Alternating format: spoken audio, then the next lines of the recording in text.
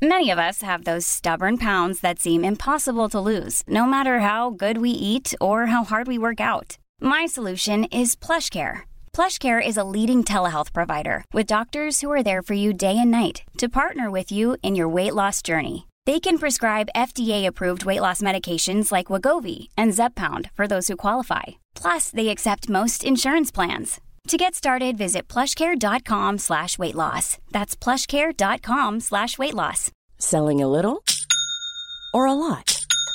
Shopify helps you do your thing however you cha-ching. Shopify is the global commerce platform that helps you sell at every stage of your business. From the launch your online shop stage to the first real-life store stage, all the way to the did we just hit a million orders stage. Shopify is there to help you grow. Shopify helps you turn browsers into buyers with the internet's best converting checkout. 36% better on average compared to other leading commerce platforms. Because businesses that grow, grow with Shopify. Get a $1 per month trial period at shopify.com/work. Shopify.com/work.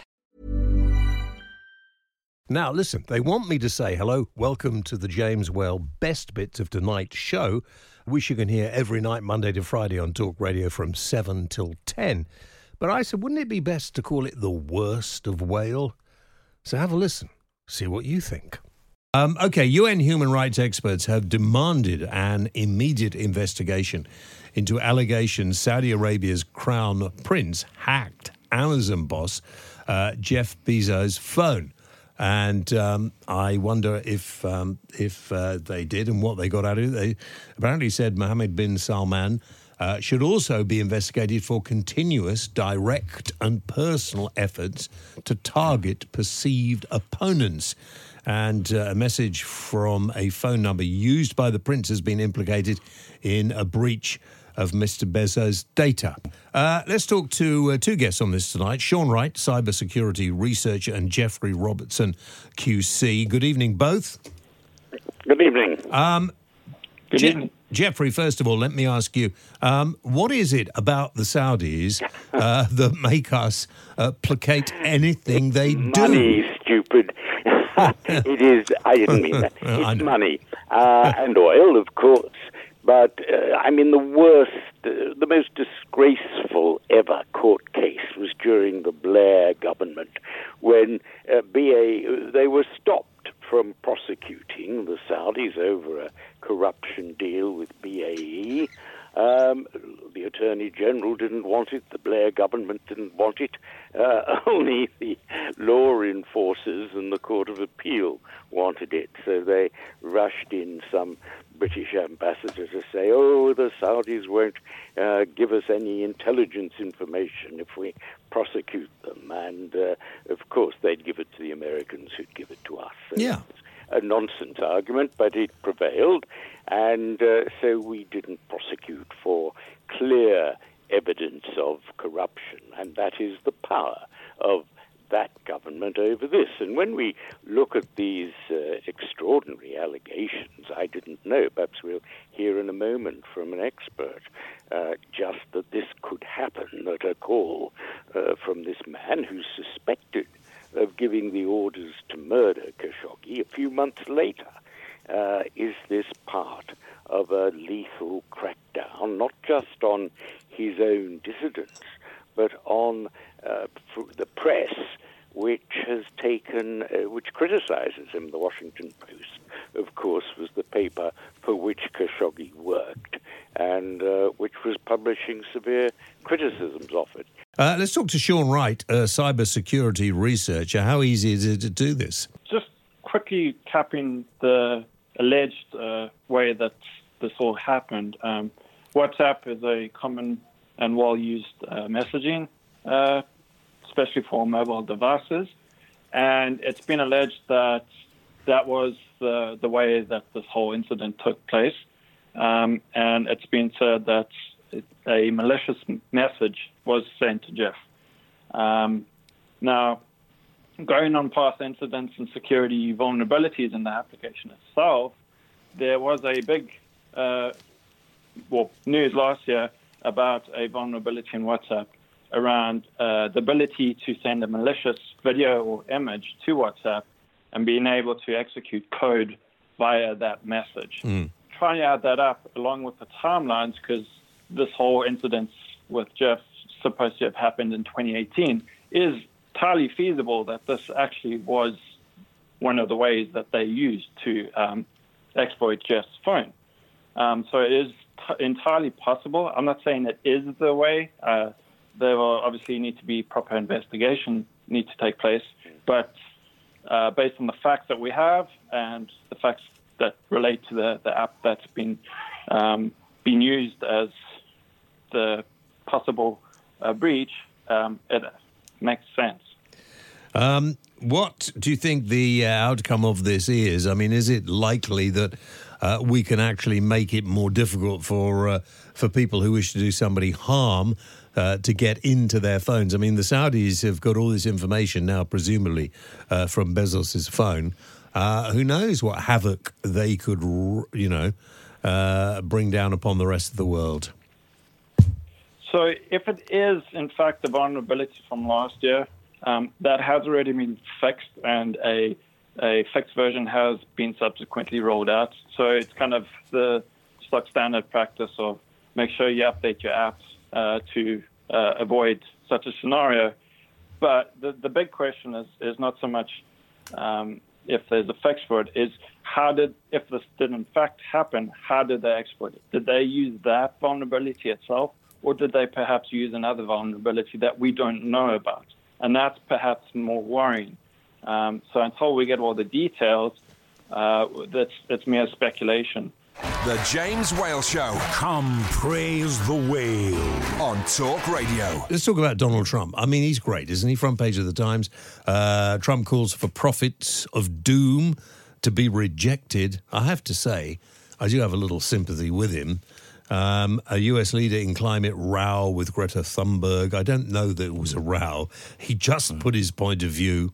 Dr. Luca Trenta, senior lecturer, I probably pronounced your name wrong, I do apologise, in the International Relations Department of Swansea University. He's on Skype. Doctor, did I get your name right or not? Yeah, name was perfect. All right. Oh, well, things are not as bad. How do you like Swansea? It's fine. Rainy.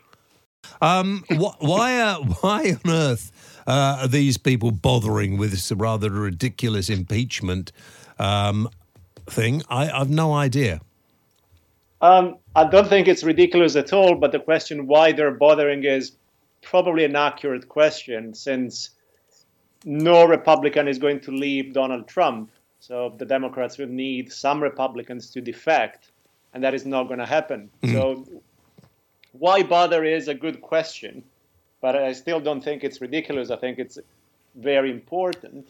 I mean, obviously, talking to you, I get the feeling you are probably more of a Democratic supporter than a Republican. I wonder where you get the feeling from. Do you get that feeling? Yeah, I mean, I think the colleague that contacted me might have missed my Twitter feed. I think my Twitter feed might have been that way. I mean, I'm delighted to have you on. Much better than somebody who sits there and just agrees with everything I say.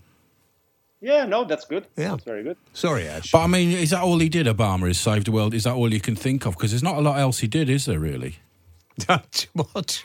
Do you know what I mean? I mean, that wasn't really him. That was his advisors. He didn't pull the troops out of, Iraq and Afghanistan. He said he'd do that a lot less. It just increased, in fact. He didn't do it. North Korea, look at what Trump's done with North Korea. He's brought peace. What has he done with North Korea exactly? Well, he's brought peace. He's calmed the situation. Really? We haven't heard from Rocket Man for a year now or something. No more testing.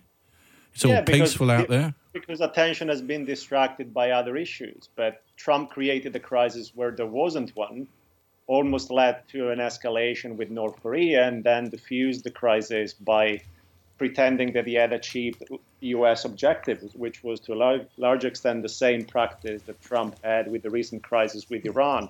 He created the crisis and then claimed the victory where there wasn't one to claim in the first place.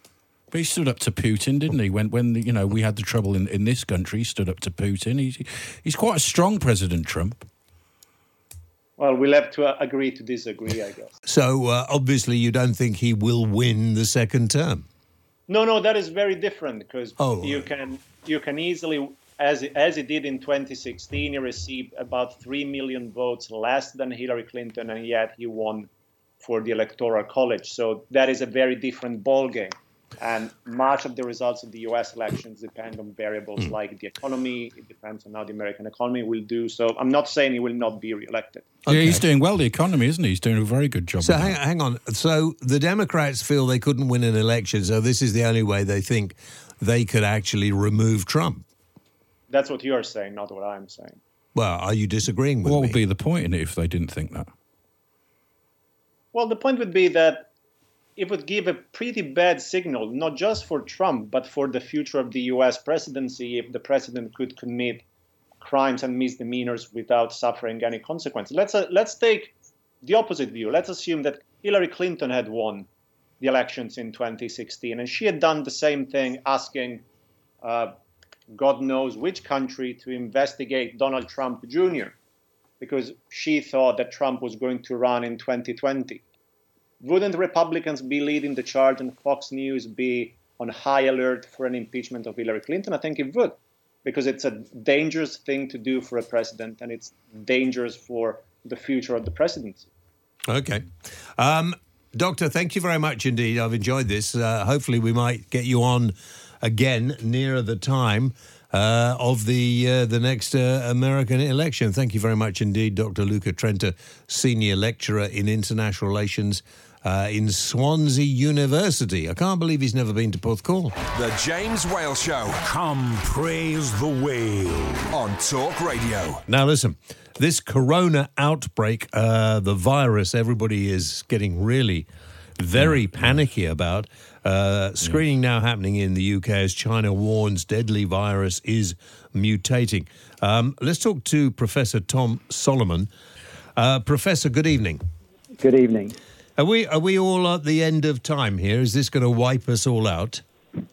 No, I don't think it's going to wipe us all out. Clearly, it is disturbing that we've got this new outbreak of a coronavirus in China, which is already spreading to other countries. But I don't think there's any worry it will wipe us all out at the moment. I mean, is this new virus is basically just another kind of flu, isn't it? Well, it's a kind of flu in the sense that it's a virus which is passed on by people coughing and spluttering over each other.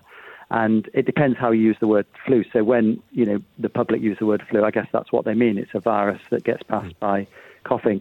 For us as scientists, flu viruses are a particular type of virus. The new viruses are coronavirus. They're like different animals in a zoo. They're all animals, but they're all different. I mean, there's sort of this whole feeling about, well, flu, it's not that important, not that serious, and this one has killed people. But flu, whatever we have in this country, there are different versions. Flu, if you get a lot of people die from it every year, don't they?